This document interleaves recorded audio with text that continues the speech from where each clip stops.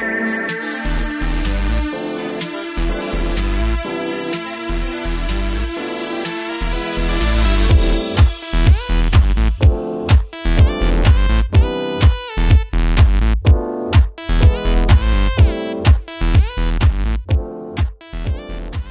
it's time for Digital Get Down. Welcome to spring. The thaw has begun. We think. Maybe. I don't trust it. I don't trust the weather. You told me it was warm out, and I said, I don't trust the air, and I put a scarf on. So that's what So defiant. Minnesota gets you. You're fitting in well around here. We've had a busy couple of weeks. Well, we've had 2 weeks since we podcasted. 1 week since we posted it. Because Whoops.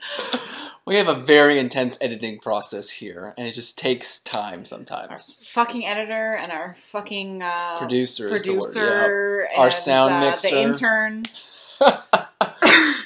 Joe, get me a fucking drink. We got so much stuff to cover. We've done a lot of things. You met a royal. Don't ruin my good news. Oh, you're gonna save that for good news. That's my only good news. Okay. I also went to an indoor mini golf that's next to a bar. Yep. That was yesterday. Mm-hmm. I won, obviously. What else did we do this week? We went to a concert last week. I was gonna mention our concerts, yeah. Just as a general helpful tip for people out there, it's okay to go to a concert drunk, but do not get in line at the box office while drunk at a concert to buy tickets for another concert. I think it was a great choice. And we avoided all the fees. All the It was Ticketmaster nice. fees. Yeah. Talk to a real human being, not a computer. Yeah, at a small venue, it's fine. If you were at, like, a Broadway theater, that could be a little bit trickier, though. True. Just open up a tab and just put your card over. Oh, man. It's a big day for me tomorrow. A pretty big tennis. Day for Vans. Big day for tennis. We were robbed today. We should have had... I was robbed. We should have had Rafa and Roger. And Rafa, the more injury-prone of the two... Fact, not opinion, as they say on Boston Sports Radio. You were just talking about how you gave up sports radio. Don't go back to that. Dropped out and let Roger walk into the final. Not the first dropout. No. In a later match. For him? Monfils. Oh, true. Dominic Thiem got a walkover thanks to a withdrawal. He loves himself some recycled plastic. I need to buy you that shirt. You should ask for that shirt for your birthday. I almost bought it for you during the Australian Open, and then I didn't. So yeah, my two boys going head to head. I don't even know what to do. Who are you going to cheer for? I don't even know what to do. Who are you going to cheer for? The young upstart who loves the ocean and has a cool teal shirt? Or the old favorite? Yeah. Who stole your heart and never gave it back? I've been reading a lot of rom-coms today. Literally today. I read 2 books today, and do you want to be mad about it for a second? No. How many pages? I assume they were short stories. How many pages 15 pages each. 30, total of 30. 704 pages. Just get off this podcast. I'm solo the rest Plus of the day. the fan fiction that I read this morning, which didn't even count, and that had a high word count. Well, I watched half of the TV show Barry without you. So there. Barry? You basic. Barry? As in, what's his face on HBO? What's his face? Trainwreck with... Barack Obama. No. Barry is his nickname. No, all the impressions from... Stefan from SNL. Bill Hader? Yeah, Bill Hader, thank you. Got it. No thoughts to share yet. It's only 8 episodes, so I got a few more to go. I meant to start watching a show today, and I didn't, so... Cool story, Hansel. Somebody had the whole TV with tennis. It's a big day. It turned into a 3-hour match. I have to say, though, I'm now in the camp that Grand Slam majors should be 3 sets. Men's 3 sets is so much better to experience. Oh, because this isn't a Grand Slam. It's just a regular slam. It's a normal slam. It's part of the Sunshine Swing. They play California and then Florida. Right. When they come into Minnesota. They never do. We got Hulu back after making such a big deal about getting through all our Hulu shows. I think we needed the deadline to finish some shit Oh, definitely. But now Spotify is just giving you Hulu for free if you pay for Spotify. Whatever. Won't complain. I thought it was through T-Mobile. No. T-Mobile, you're supposed to get Netflix, and we don't because we pay less for T-Mobile, not their full price. Right. We tried to get that, and they said we already had one deal or whatever. Exactly. But they give us MLB TV. True.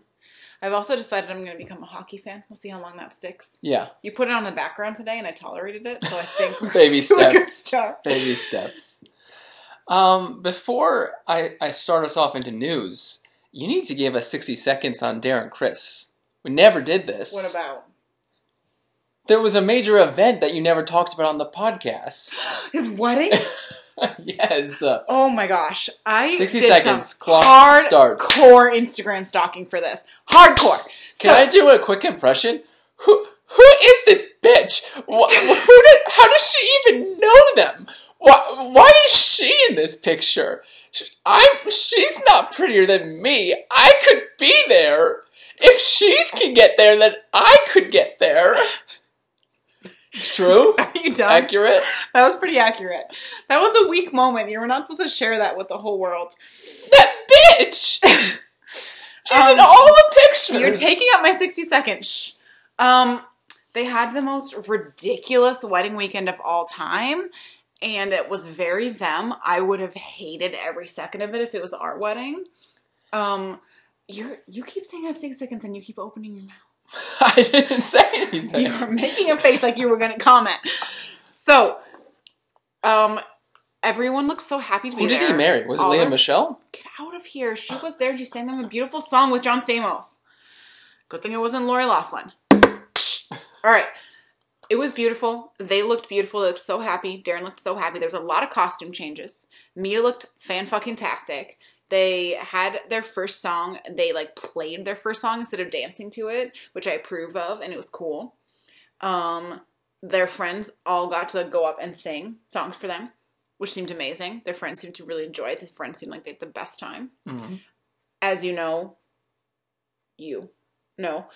I'm all for wedding weekends if it's a little bit away. This was extreme. This was a little bit extreme. There was an airboat experience. There was various stages of the evening that went to 2 a.m, which also would not approve of. But it seemed really cool. I do not know how they pulled it all off. Money, I guess, is the answer. But you wouldn't think they would be that rich. You win an Emmy, I'm sure he's doing fine. I'm just saying, just the amount of planning, though. That's what I mean. That was more and the amount that they were in charge of, they emceed their own wedding. Oh. So, to me, that sounds terrible. But it looked amazing. I absolutely stalked every single Instagram post that I could find of, every tangential person. And you found them. I found them. And I'm just really happy for them. They just looked very, very happy. And it just looked like it was, the best fucking time of their lives. So I'm happy. And then, just to set the record straight, Lea Michele then went and married the first guy she found on the street a month later, correct? They've been dating for years. Sure. That's mean. Sure. They've been dating for a long time. Okay. But it is a little weird that it was They've both got their beards now, so that's great. Stop, you're not helping. Are we ready for newses now? I guess so. Okay. You kick off on your good news. So. What happened? This week, I was hugged multiple times by First Lady Michelle Obama. I'm calling her First Lady because I don't think it's fair that the men get to be called President for forever, and the First Ladies have to be called former First Lady. And these were consensual hugs. Yes. Yep. Prostitution-like hugs. Wait, what? I paid her to hug me. Correct. I paid her to hug me. So there's some consent issues there. Okay. Yep. Moving on. What? Yeah. Yeah, that's an apt adjective. There was payment involved for physical... Right. For physical affection. Yeah. We've made a post... I've made a post on Facebook with the picture of you and Michelle. It's also on my Instagram and on Bookstagram. And some people seem to think that you just happen to run in circles that also include Michelle Obama. I mean, your comment was, my wife is high society, so yeah. You asked for that. I did see the mayor a lot of times. The St. Paul mayor. And you got close with Secret Service and stuff. Many Secret Service. But yeah, when we were wondering, if people thought, this just happened by accident, I said, no, I had to Lori Loughlin that up. Yeah. But actually. And I probably did take the spot of a black person who more deserved my spot. Okay. Anyway, just adding on to the Lori Loughlin metaphor. It was amazing. It was very short. I had since, December to figure out what to say and still did not know what to say to her. Yep. Because it was as I expected, where I had a minute tops. So there was not time to like get into anything. Yeah, and if you had a script, it would have not gone according to plan, and you would have been upset. Yeah, I wouldn't have been able to get it out, or it would have come out awkward or really forced or something.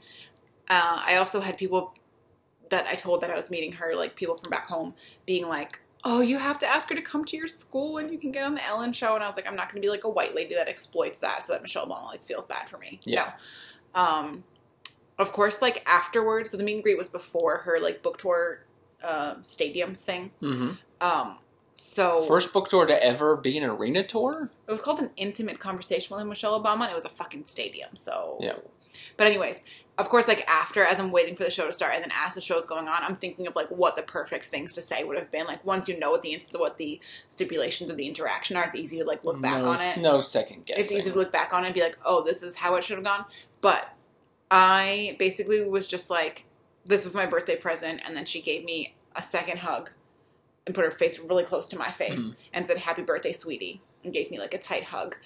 And then we took a photo that did not come out as bad as I expected. I thought it was going to be You said the first photo probably did. He was like, "Oh, let's take another one." So I was like, the first photo must have been really bad. I probably either wasn't looking at him because I've got Michelle fucking Obama next to me. Why am I looking at this random photographer dude? She's tall. Or I had scary eyes. Or both. The second one, I'm still not quite looking at the camera, but it seems like a little bit more natural. And we're both laughing because they made a joke about having like some sort of birthday like special effects for people who was their birthday present, because there's a lot of people in line around me that it was like a birthday related thing. Anyways, and then she said thank you, and then she like looked me in the eye, and I stared at her for way too long, and then she kind of like gently nudged me away so she could go get the next person, and then I just walked in a daze, and then I got in the elevator, and then I cried. Side note, so they gave us the password for the entire photo album of everyone who went. Yes. Just the most fascinating cross-section of humanity. People are just weird. I mean, you watch TV and movies, and I was walking around Target today, and they actually had a really good percentage of, like, different sized models in terms of the clothing departments. Like mannequins, you mean? No, like the photograph models, okay. Yeah. But even that, they all still have beautiful faces, and their features are like all in proportion to the rest of their body. But this slideshow of Middle America was just like, we are a weird fucking race of people. Yes. A species of animal. Yes. And we are just all strange little things. Yep.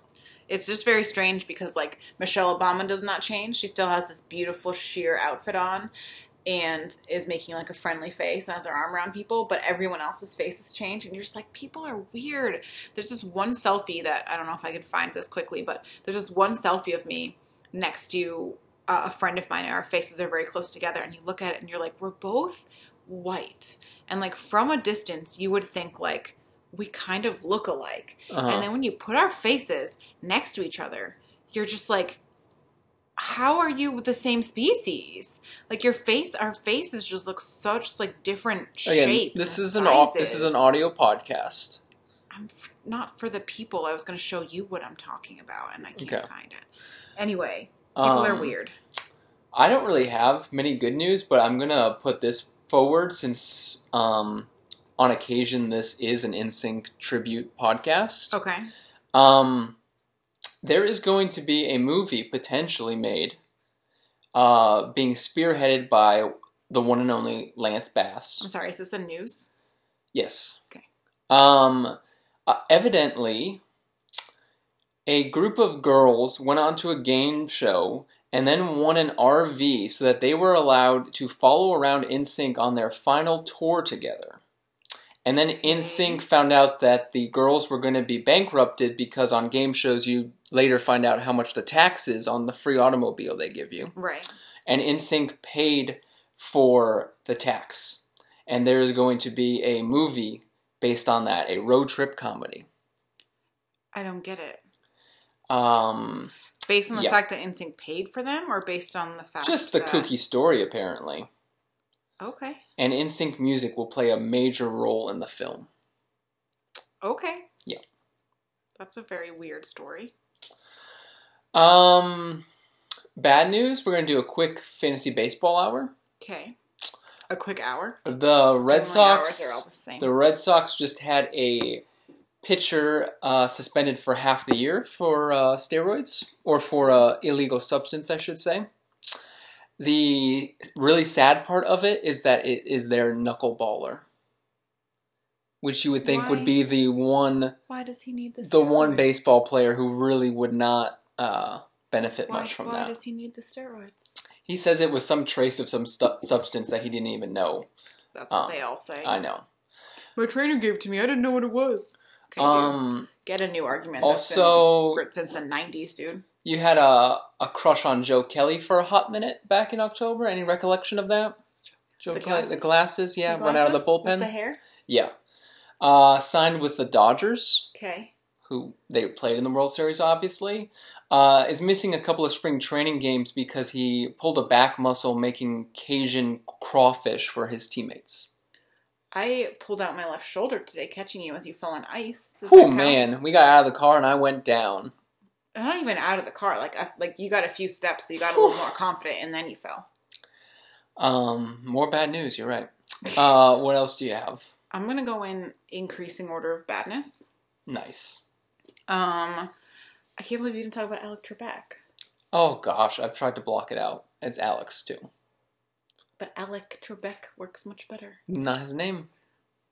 Okay. That's your least bad news? Pretty much. Oh my gosh. The Jaguar selfie lady? Yeah, you had a field day with that one too. Why? People are so fucking dumb. I'm just glad that the zoo is not going to punish the Jaguar. Oh yeah. Because sometimes some zoos have rules, or sometimes there's public outcry and it's the animal needs to be put down. Harambe or whatever that one was that everyone went crazy about. This lady climbed past a fence to try and get a selfie with a jaguar, and then the jaguar ripped up her arm. It was nasty. You could see all of her fat coming out, her skin was just all the way ripped open down to the... Thanks, honey. It was great. Did you see the Cradle Act about paid leave for maternity leave? It's paid maternity leave, but it comes out of your Social Security, and then you have to then work longer years when you're older to earn that money back. That's fun. That's just an idea being floated, or unpaid leave. Right. Pre-benefit.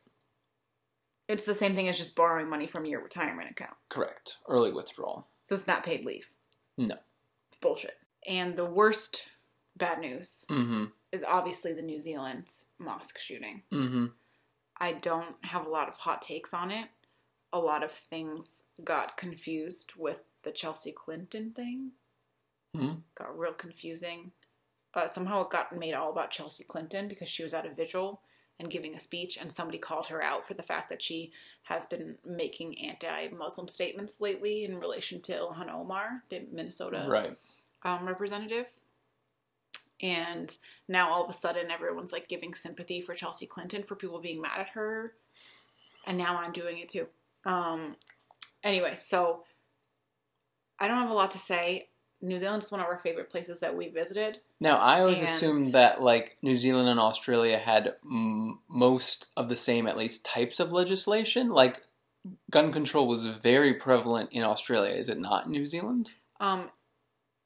It is in New Zealand, but they don't have bans on any specific types of automatic weapons. So supposedly they are going to put a semi-automatic weapon ban in place because of this. Mm-hmm. But I was going to say New Zealand is one of the favorite places that we've been around the world. And I'm probably going to cry just trying to talk about it or trying to think about it. But some of the stories that are coming out, it's just horrible. The one that gets me, whether or not it's true or not, is that the door greeter person opened it and said peace brother mm-hmm. to the person coming in, who then shot him. And it's horrific. The social media aspect is what scares me the most. The radicalizing of people? No, the fact that he was live streaming it and it took time for them to take it down. He live streamed it? Yes, he had a head camera on. I didn't know that. Especially for that city too. It's already been a city that's been trying to rebuild, and we've been there. It's a city that we've been to. We went to church there. Yep. We celebrated Easter Sunday there. So that's basically would be the equivalent, I suppose. Yeah. Like we were at a place of worship in that city. So it's just horrifying that they purposely picked a place and a time where people would be defenseless. Like there's not much more, other than sleeping, there's not much more defenseless you can be than being a silent prayer that you go to every week. I don't know. I don't really have any enlightening commentary on it. That's okay. But I just think it's horrifying, and I think the fact that so many people in this country and in the world don't see white supremacy and the ideologies that go with that as a problem, and are so quick to write it off when it's a white person doing the shooting as this was just a lone wolf who, you know, had a tough life and whatever. But as soon as it's, you know, a person of color doing the shooting, it's their whole race's problem. It just gets frustrating, especially when he literally comes out and says that it's because of his views of like on white supremacy and flashes the white supremacy symbol at his court hearing. And like, what more evidence or facts in your face do you need that this person was radicalized by an ideology that's supported by our current president and that so many people in this country don't see as a threat? And this person who just killed 49 people is just telling you that's exactly why he committed the crime that he did. So I don't know what the solution here is, but what's not the solution is, oh, there's good people on both sides, that kind of bullshit. Whew. Okay. Do we have any sponsors this week? Our perpetual sponsor for Infinity never lets us down is Book Digits, BOOKDIGITS.com. You can track your to-read list. Mine has got over 1,000 books on it at the moment. I'm up to 600 ratings. I'm going to put in a feature that blocks you at a certain number. Cool. I'll block you. So you can track your to-read list. You can see how you're doing on your goal for the year. I'm 5 books ahead of schedule. 3 over here. You can see how many pages you're up to. You can see how you're doing with your achievements. I still need another 3,000 something pages. So I'm not even that close to my next achievement. Somebody is already in the Diamond Club. It's no fair. Susan, you the bomb. Elizabeth messaged me about how angry she was about it. Yep. And you can get some book recommendations if you don't know what to read, if your to-list is too small. Do you have a small to-read list just to balance my enormous to-read list? Is that how this relationship works? It just brings me so much calm. Okay, Marie Kondo. When I click, okay, I started reading this book, and I see that number go down by 1, I just go, whew, I get shivers. Okay. In a good way. Okay. Yeah. OCD all the way. Okay. Should we talk about I think we need to talk about TV special thing? Yeah. Since we're getting into something serious? Sure. So, a year ago probably. When did this come out? I think a year ago, probably. About a year ago, probably. Everyone was talking about saying, you have to watch this Hannah Gadsby comedy special on Netflix. You have to. And we were just like, yeah, okay, we'll put that on our to-do list. We'll put it on our Netflix queue. Then we didn't have Netflix for a while. True. And we finished everything on Hulu so we could go back to Netflix. We now have both anyways, but... So she did the performance in 2017, or that's when she wrote it, and it came onto Netflix last June. Yeah, so about a little bit less than a year ago, I suppose. And I thought, well, sure, we'll watch a comedy special sometime. Like, I need to watch this. You then realize that we've actually seen her stand up in a very small comedy club in Melbourne. Yeah, one where, like, all the people had, like, 5 minutes to do a bit, and then that was it. Yeah, and she was decently famous at that point, even, I think. She was one of, like, the headliners of that. I remember her talking about golf, lesbians, and Box Hill. That's all I remember. Yes, and about, like, lesbian clothing as related to golf. Yeah. And yeah, definitely some jokes about Box Hill and about where she lived and stuff. Yeah. But it was very short. It was probably, like, 30 people. Like, it was a very small venue. In the audience, you're saying? In the audience. Yeah. But yeah, I remember really liking her. And I was like, are you sure it's her? And then we like pulled up the picture. I was like, oh, that's definitely her. So it took us until now to finally watch it. Mm-hmm. You had this idea of like, oh, we'll just save it for the podcast sometime because it's like even shorter than the movie. Yeah. So we watched it last night. Yep. In hindsight, that may have been a mistake in terms of my emotional preparedness. I tried to give you a little bit of a warning.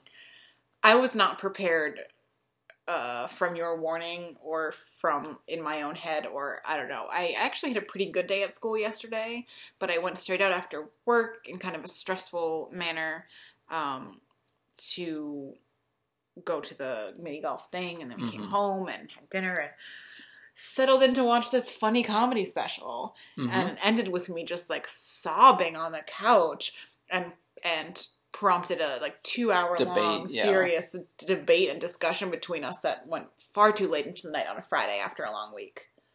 All true. And lots of tension. Yes. So if you have no idea what we're talking about, first of all, pause this podcast, get your ass to your couch and your TV and watch this. Watch this special. But it is Hannah Gadsby, who is a comedian from Australia. And the special is called Nanette, and all this time I had assumed it was talking about her grandmother, and that was an Australian word for grandmother. Really? Yeah. Oh, I thought it was a person. I knew that it was a lot about kind of political and gender stuff, but I assumed it was her discussing those things like through the lens of her grandmother or her relationship with her grandmother. Her grandmother does feature in it very briefly. I don't think her name was Nanette. No, she comes out on stage and says, I name my shows before I write them. This one's called Nanette. It shouldn't be, or something like that. Yeah, like this girl that I thought would be important. She wasn't. She's not, no. This, I don't even want to call it a comedy special. It's not a comedy special. This spoken word piece. I was thinking about this earlier. It's part comedy special. It's part like TED Talk almost. Yeah. It's part art history lesson. Confessional. And it's part like confessional. Yeah. Storytelling or something. Memoir on stage kind of. Yeah. One woman show. Yeah. Like tore my heart out. Mm-hmm. She is a fucking genius. Oh yeah. In the way that she builds up the show. I'm gonna cry. The way that she builds up the show, and she starts off with these jokes and these stories and these little bits, and then she kind of starts to get angry and call out the audience a little bit and tell some more serious commentary, and then she starts talking about quitting comedy, and you're like, what the fuck is she talking about? That had been the thing that I had heard about again and again, was that Hannah Gadsby quit comedy in the middle of her big Netflix special. And I was always like confused and kind of skeptical about that. I was like, yeah, is it just a gimmick or something? So then she slowly gets more serious. She goes on a couple of angry rants that just have you like can't look away. And then at the end, she basically like sucker punches you by going back and telling the real versions of these stories that she's made jokes out of. And they're just horrific. And she basically is like, this is why at this point comedy is the problem, because when you take these stories and you try and make them into something funny, you're taking away the painful parts of them, and sometimes that works because it gets people to listen, or it breaks the tension of these awful stories, but you're not getting the full story, the full understanding of it. And she goes into like the real stories behind the jokes, and then basically calls out the audience for like, you laughed at my joke before, this is the real story, this is what I've been carrying around inside of me that I felt too ashamed to share with people, or felt that I had to turn it into a joke so that people would listen because otherwise my voice wasn't important. Right. And you're just like, holy fucking shit. Yeah. And she also talks about how turning the things into jokes affects her as the person who did experience them. Yeah. That changes how it's captured in her mind because I don't know, the way it gets stored, I guess, when it becomes a joke. Yeah, the confusion between what actually happened and the version that she tells everyone, and also the fact that the part that she's sharing isn't the painful part. Like, she still is stuck with the painful part inside her, and as she's telling the joke, she knows that she's not sharing the parts that hurt the most. Yeah. And the way she was kind of saying it is that when you tell the joke, you give that part of the story away, and she was giving all of the lighthearted parts of the stories away and keeping all of the worst parts inside of her. Right. and how that was eating away at her. And God, she was just brutally honest at the end and just sets you up where you did laugh at the jokes at the beginning. Yeah. Or at least kind of chuckle or like, I don't know, like give like, you're like, yeah, that's a funny story. Like, and then at the end she's like, you laughed at that joke, didn't you? This is what really happened. I got the shit beat out of me. Or, I don't even remember all the other ones off the top of my head, but you're just like, man. And there's like a meta quality to it too, because she kind of describes what she's doing or what she's about to do. Like when she does talk about maintaining tension throughout her shows. Yeah. And so, yeah, it's a lot. It was a lot, and she eases you into it. It starts as more of a typical comedy show. I love show. The beginning, especially when she talks about trying to identify with her people, meaning the gay and lesbian crowds, because I always think to myself, when you see, queer culture displayed either in the media, like on television, movies, or at big festivals and things, I always think, that looks fucking exhausting. Like St. Patrick's Day tomorrow. Yeah. And so she talks about how she identifies more with Tyre than with any gender or anything else. Yeah. So yeah, I enjoyed that part. So she has some lighthearted bits that are like kind of serious but kind of funny, like her normal comedy. And that was more reminiscent to what like we had seen of her. Mm-hmm. But she talks about that too. Like she talks about how like her first show was all about coming out and how she had to kind of make it a joke because that's what's expected of comedy, or that's how she felt that she could process it and share it with people in an acceptable format. Mm-hmm. But again, how that was not the full story about how she had all these issues with her relationship with her mom, about how she never told her grandma because she didn't feel like she would be accepted and it wasn't worth... And Australia, and apparently Tasmania specifically, where she's from, has a very, very dark history. Like, homosexuality was a crime until 1997. Yeah. So she talks about how she makes jokes about it, but then in reality it was like the entire community around her believed that she'd be better off dead than gay. Mm-hmm.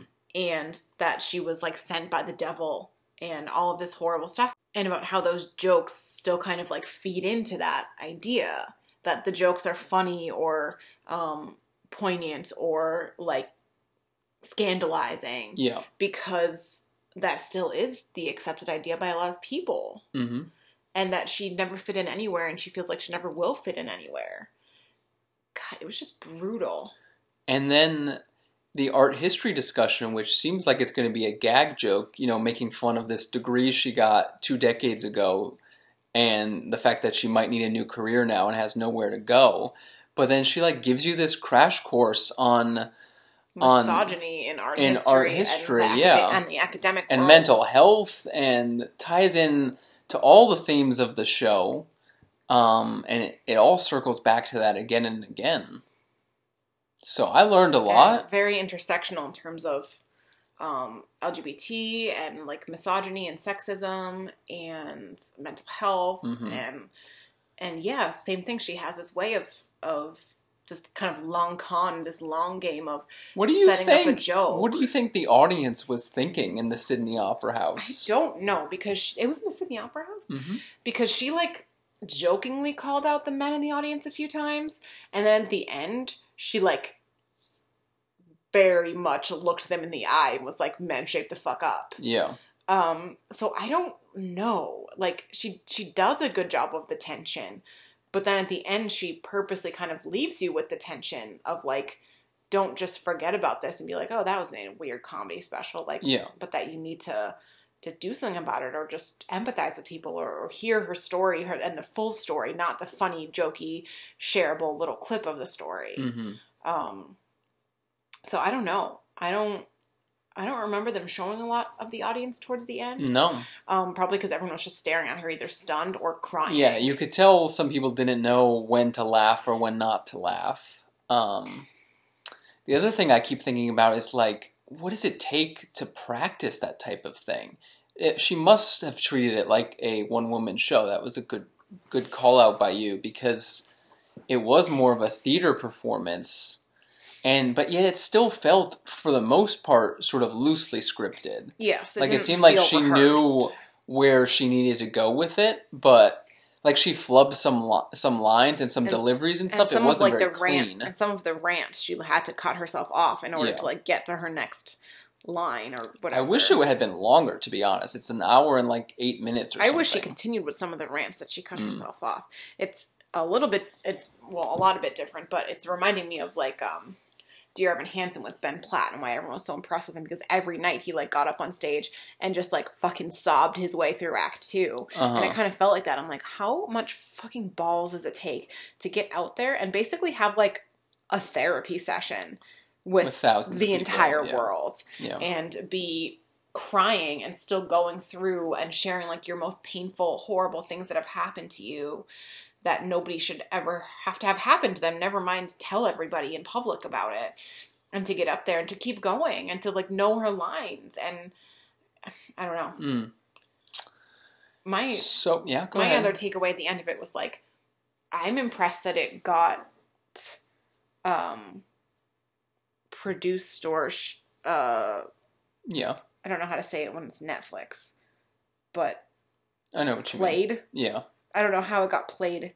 It doesn't seem super palatable. Netflix, who's we're going to cancel one day at a time because we don't have enough budget for this tiny little sitcom we make. That they were yes, we'll put this show up where this girl calls out this very a big audience, a big sector of their audience. Yeah, basically.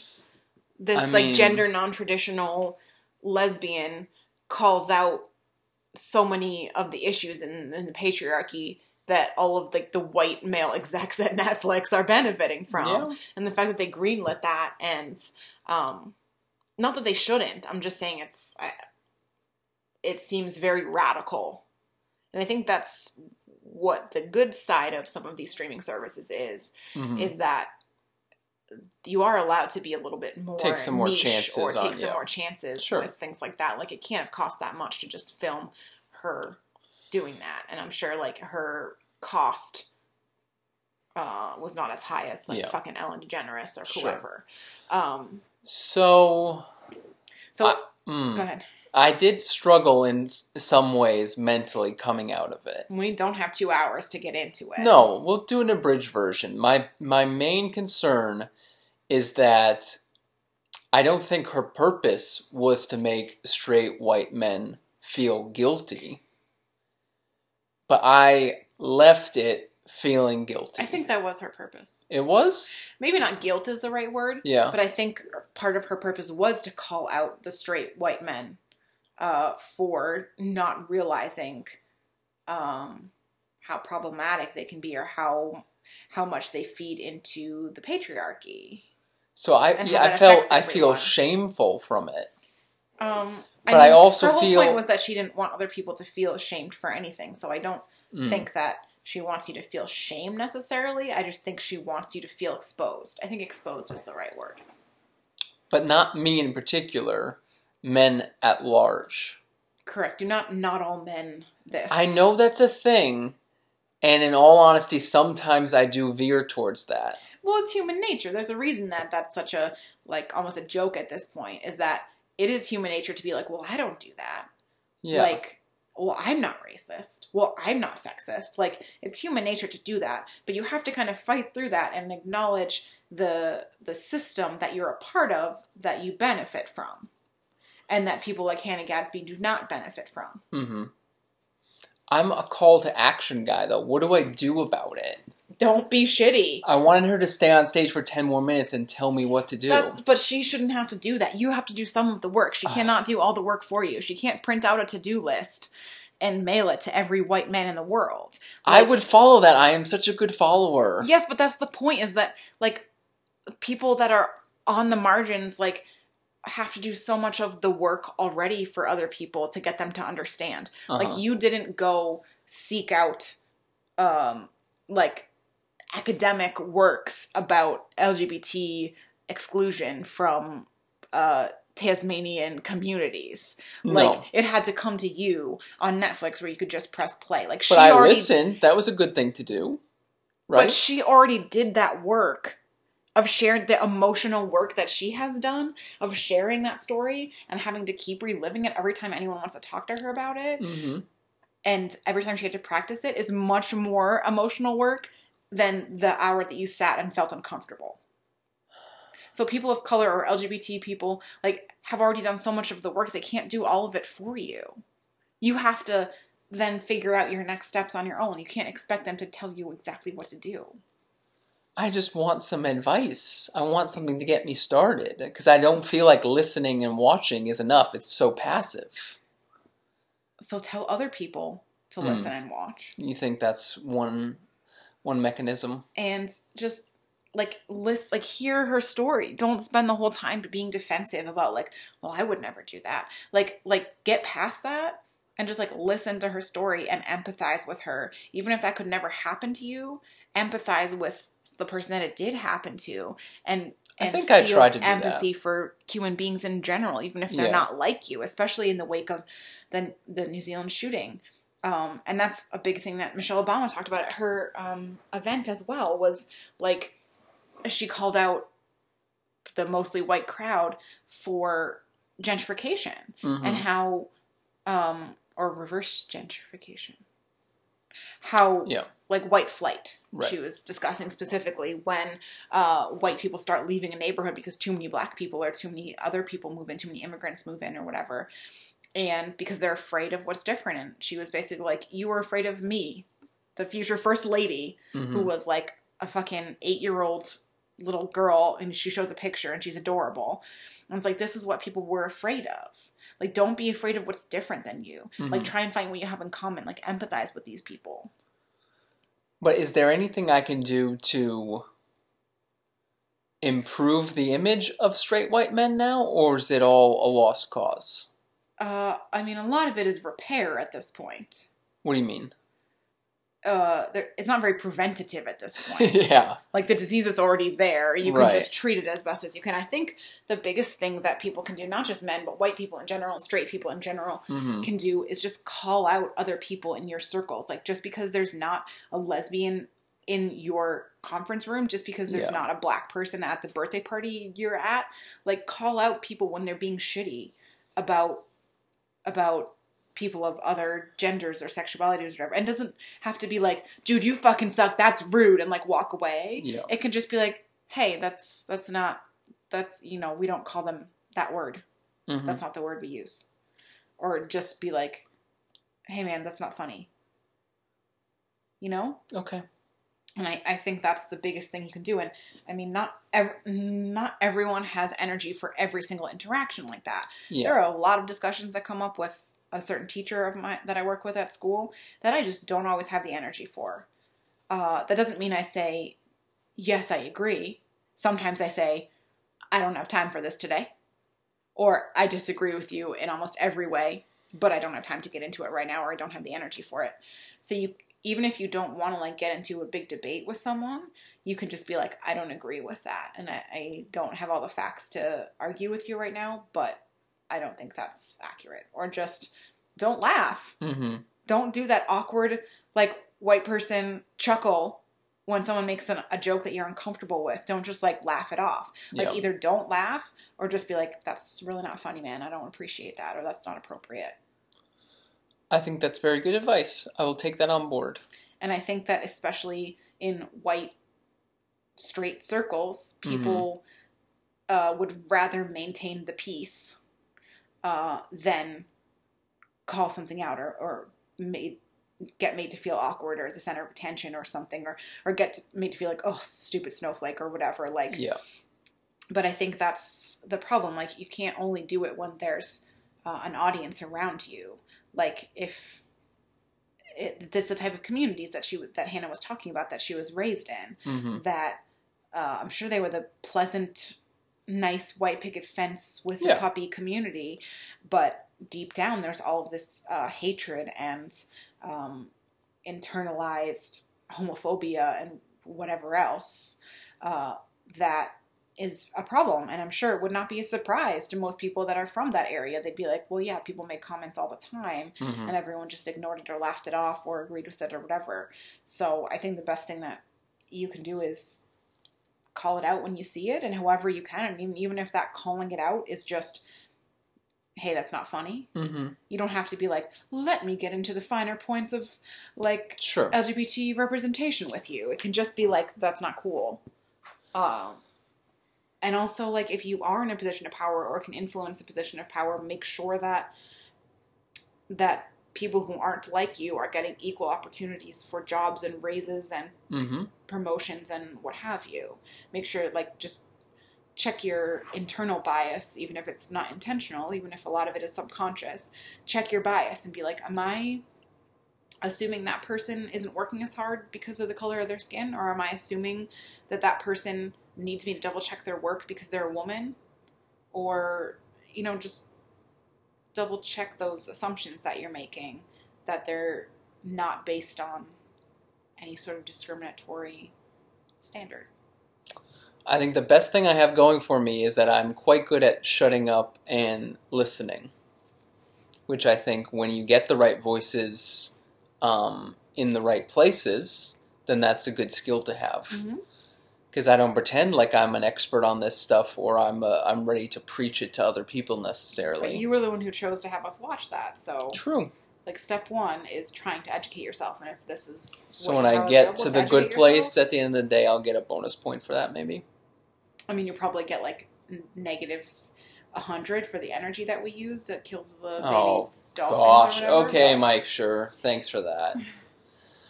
All right, I think that conversation will extend into future episodes. I hope so. And I'm now adding the Nanette special to my core curriculum of wokeness. I need a better name for it. Yes, you do. CCO. No, you definitely need a better name. So start your children young. Have them watch Zombies, the Disney Channel original. Or adults can watch that because you watch it more than my students do, yep. Probably. To teach them that different is not worse or bad. Mm-hmm. In fact, it's good. Celebrate your differences. There you go. Then move them on to The Hate U Give, mm-hmm. book or movie format you choose, mm-hmm. to help them understand what happens when the rest of the world does not follow the zombies motto. There you go. And then throw them into some Nanette action. I would add Handmaid's Tale. The book, not the TV series. Sure. The book Handmaid's Tale, maybe once they're like in high school or college. And I would also add Dear White People. Not necessarily the whole TV series, but I think I've talked about it before. The police brutality episode was excellently done in a scary way. Okay. So those were the ones that have really left me shook, as they say. So, are we going to go into our book now? It's not the Hate U Give. We've got a book to talk about. I think this was a book. I still really don't know what this was. I am going to be honest. I mostly made you read this book because I was very confused about it, and I needed to figure out if it was just a me thing or if it was the book. And I think it was the book. Yep. We both were left with very conflicting, confused feelings about this book.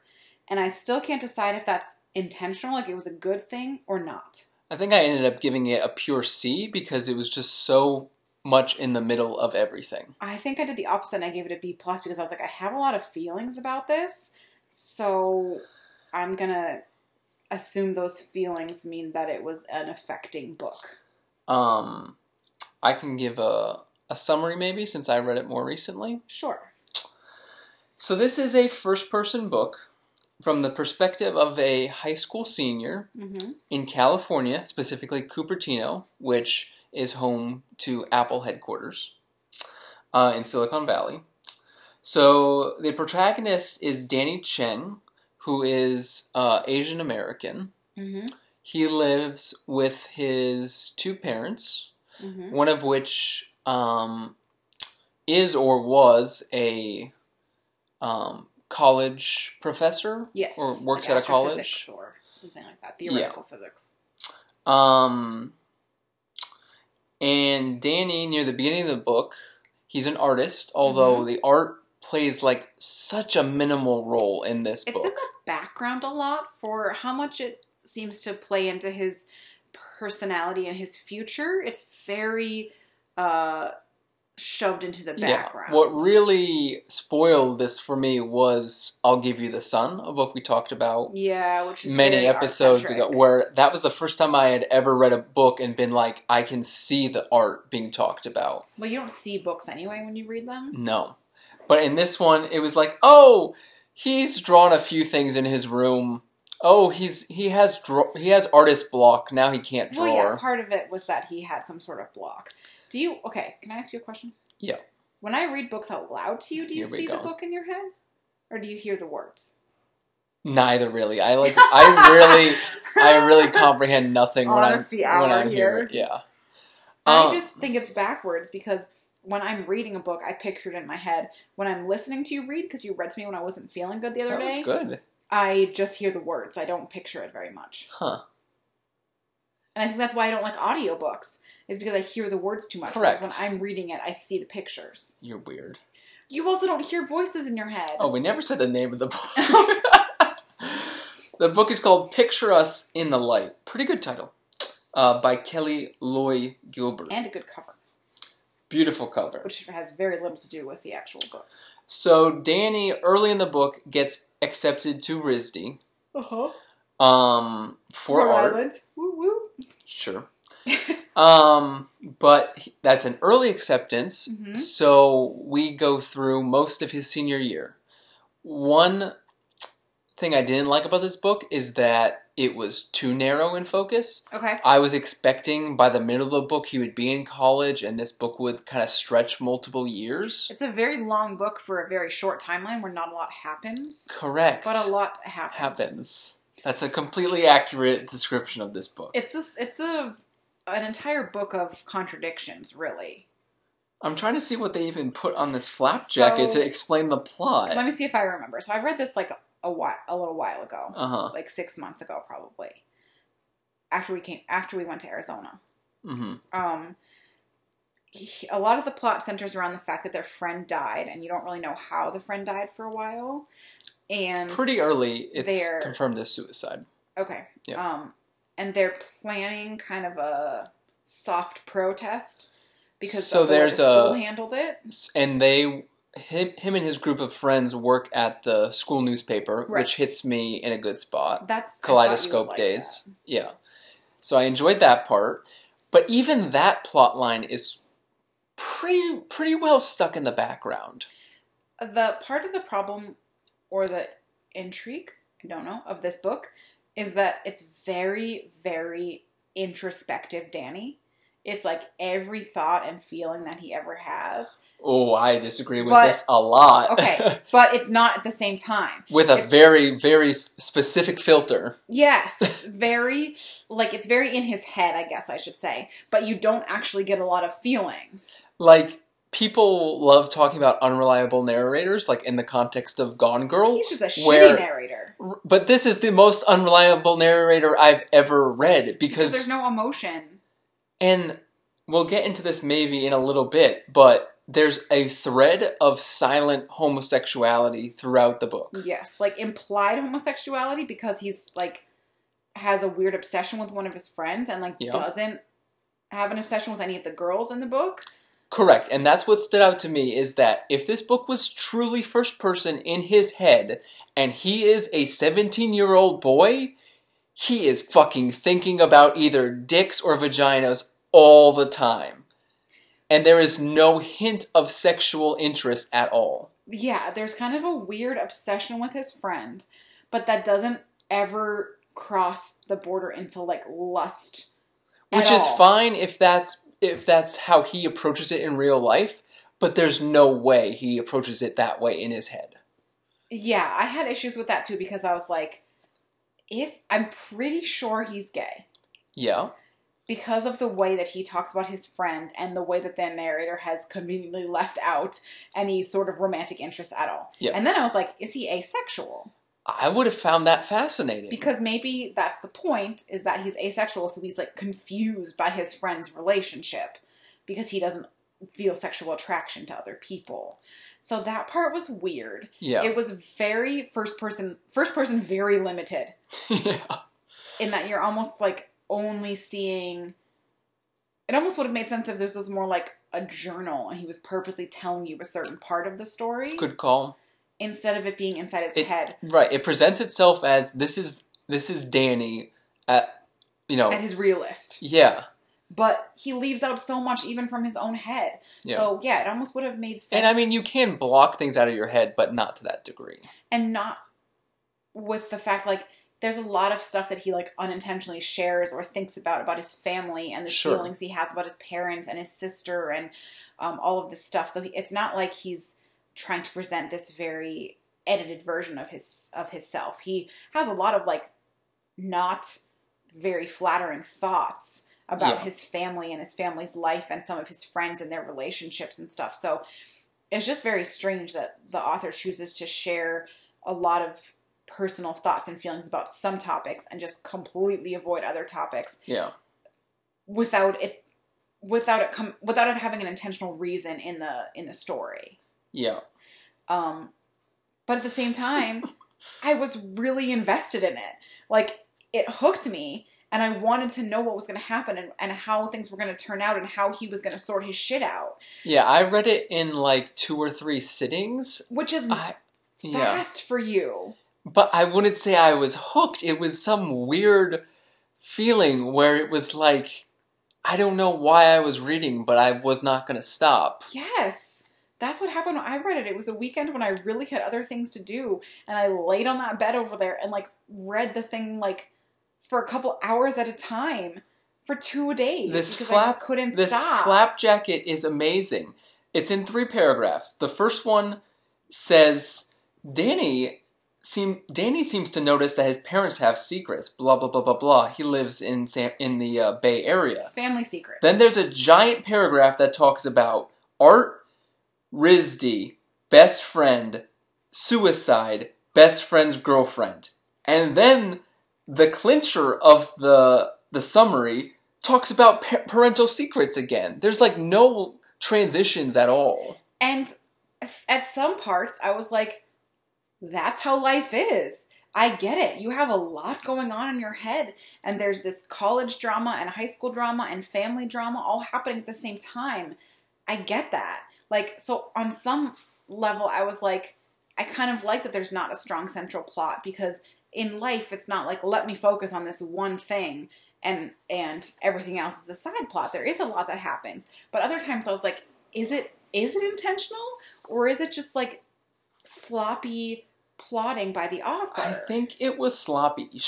You should be her editor. The idea of doing it as diary entries would have been so good, especially because one thing I hated in this book was the use of flashbacks. Because like we said, the present tense here is so very narrow. It's like 2 to 3 months for 300 pages. Yeah. But they'll be talking about something mundane activity in the current day, and then we'll launch into a 20-page background. Like a 3-chapter background. Yeah. My other favorite thing about this book was in the acknowledgments. Thank you eternally to this person, blah, blah, blah, for seeing and trusting and excavating the story lurking inside all the awful drafts. Sometimes I think about wanting to read early drafts by some authors. I do not want to read an early draft of this book.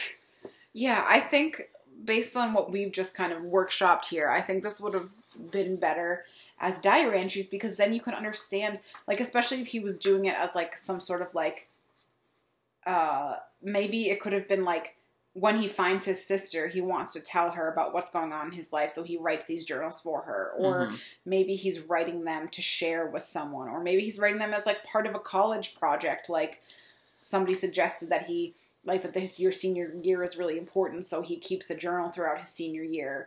And that would make more sense as to why he's giving such a edited version and only focusing on certain things. Basically what we're getting at is this book is a hot mess. Yeah. And I still felt really compelled by it and really cared about this character's journey and really wanted to see what happened. But I was, like, confused by it. There was both too much and too little going on at all times throughout the book. There was too many plot things that didn't really seem to be one narrative to focus on. But at the same time, there were things that were so obviously left out that you were like, how are you not getting into those things as well? The parent storyline, and we won't get into too much detail here, but it's a little bit absurd. The fact that they've built this life in this rich part of California, and it all comes crumbling, like, in a matter of days. Well, I didn't find that part absurd. I think that part I was fine with, because I think they built it on a foundation of sand, or however the metaphor goes. Like, there was a lot of not stable foundation of their life. Yeah. And it doesn't shock me that when it started to fall apart, it really fell apart. Danny makes some shitty choices. I thought the Deus Machina of it all. Is that how you say it? Sure. Good Deus Ex Machina? You're close enough. Was that random friend of his from when he was little? Oh, yeah. When he was 7. Oh, yeah. He was like, oh, yeah, I remember you, dude. Here's all the information you've been missing to fill out the holes in your plotline. Yeah. Bye, right. Facebook. There's...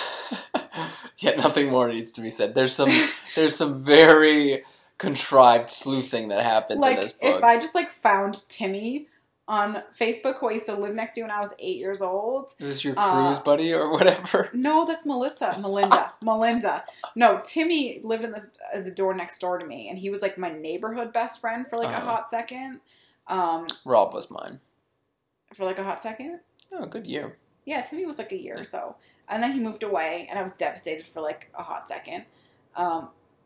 If I found Timmy, he wouldn't be like, oh yeah, here's your parents' full names. He'd be like, who are you again? Yeah. Yeah, I used to live on that road. Stop catfishing me. Did you have a pool? Yeah, I don't know. So some of that, for a book that had a lot going on, for so much of it to hinge on a random character thrown in for 1 second. Yeah. And for so much of it to be, about, like you said, about art and about college, but then it's not, and there's a friend that commits suicide, but that's not the main plot, and then there's the parents and the sisters, but that's not the main plot, and then there's the best friend who he's in love with, spoiler alert. Which is the main plot, sort of, but...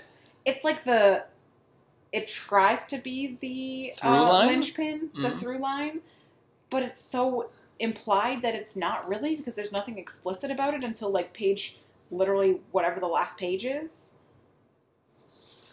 Well, Becky Albertalli loves it, which I could have guessed without looking at the cover. I only trust her 1/3 of the time. So.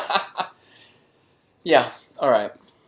That's enough hot seconds about that book. Yeah, I don't know even what to say about the book. There were some parts of it that I really liked, and then a lot of it was just not well tied together, and I still don't know. You obviously are in the camp that it was not intentional, it was just sloppy. Yeah. I feel like part of it was intentional in terms of it feeling like a lot was going on, because it does feel like a lot when you're a senior and yeah. And you're saying it was like a form of realism almost. A little bit of stream of consciousness type. Stream of life. Yeah, so in some respects, look at us making up genres. I don't know if anyone else has read this book. Let us know if it's just us. Help us figure it out. Or help us figure it out. I'm just glad that you read it and are just as puzzled as I was, because... I'm glad I could be your guinea pig. Yeah, I just had a lot of feelings, and I just needed to make sure that I wasn't the crazy one. Or we're both crazy, but at least we're together. Okay. Let's do some upcomings. I only have one. I have a couple. Some of them are bad ones. Orphan Black, have you heard about this? Oh, yeah, it's on mine. Orphan Black TV. I didn't read the full article. A follow-up series. So the BBC America wants to do an offshoot show, which will take place in the same universe, I guess. How come we never found out about Kira being a superhero? I think there was some internet story about the kid got too fat and they took her off screen, which I thought was atrocious. Really? Yeah. But I wanted to know what happened to her.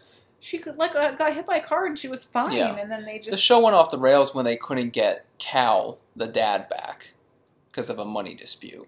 Because he was on Game of Thrones, he got too popular. Right. So that's fine.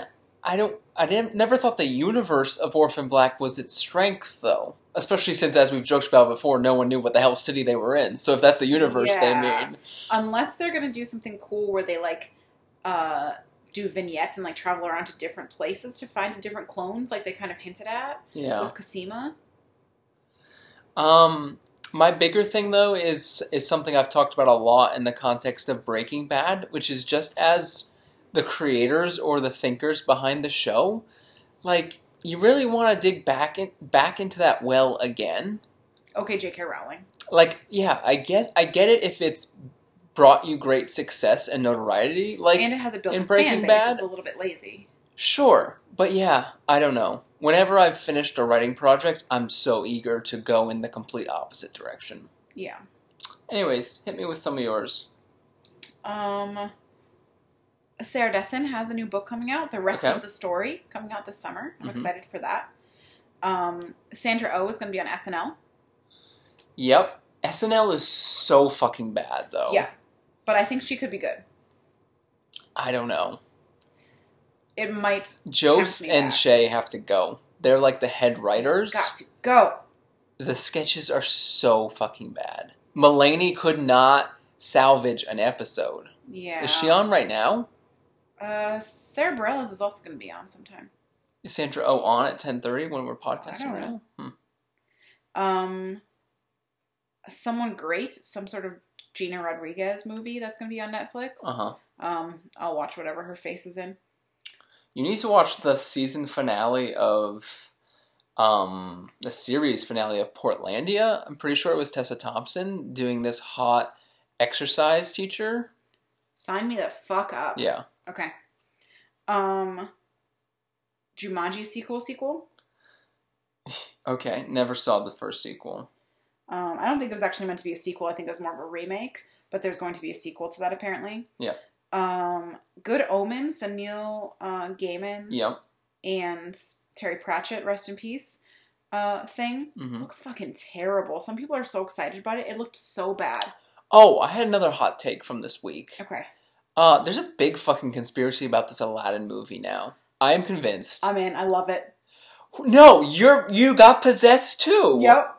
All of these headlines immediately popped up and said, Will Smith's genie is no longer a meme. The new live-action Aladdin trailer gives us something to sing about. It looked like complete shit still. I'm in. Will Smith sounded like complete shit. I put it in all caps, Aladdin. You've never had a friend like me. He didn't even hit the note right. In all caps. Aladdin. What did you like about this trailer? I don't like the genie still. He creeps me out. But the rest of it, I really liked it. It captured the magic. It was all like Bollywood. Well, that's kind of racist. It was all like very like got cool Arabian dancers and stuff. And like the one jump scene where he's like running around. There was 5 seconds of parkour. And the princess with the tiger. Good tits. And then a whole new world. I was into it. I'm back on board. I'm back on board. You're brainwashed. Did you watch the trailer? 3 times! I didn't understand why it was... I'm going to make you watch it right now. It's not that good. We're going to see live if what has to be on your phone. Mine's dying.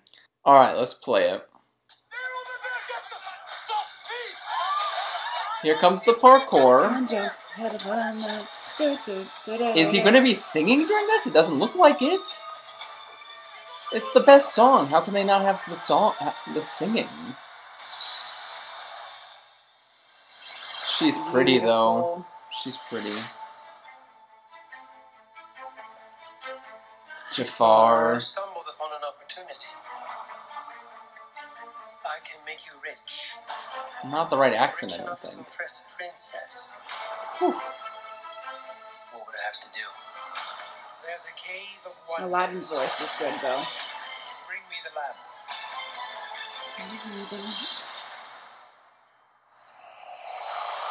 Here he comes. Blue Will Smith. Oh, great one who summons me. I stand by my oath. Loyalty to wishes 3. I'm kidding. Watch this. What did he say at the end? I'm kidding. Watch this. You're not into this? Hey, can you make me a Still don't get this joke. There's a lot of gray area in make me a prince. I could just make you a prince. Oh, no. Y'all see my palace? He just creates a prince over there. Like he makes. I thought it was going to be a Prince joke, like Minnesota Prince. On the inside. Showtime. No, I'm in charge. Okay, I say when it's time. Really? I don't know if I buy their buddy comedy though. Yeah. This princess. Look at her though. Do you trust me? I'm all for her scenes.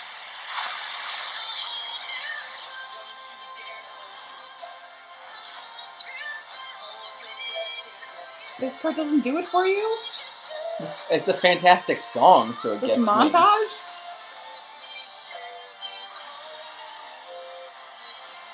You got nothing out of that montage. You love Aladdin. It's coming out right near your birthday. You know what it's missing. What? Proud of your boy. No one was ever missing that. Why don't they just record Broadway shows and show them in theaters? That would be so much cheaper. Yeah. Anyways, is that it for today?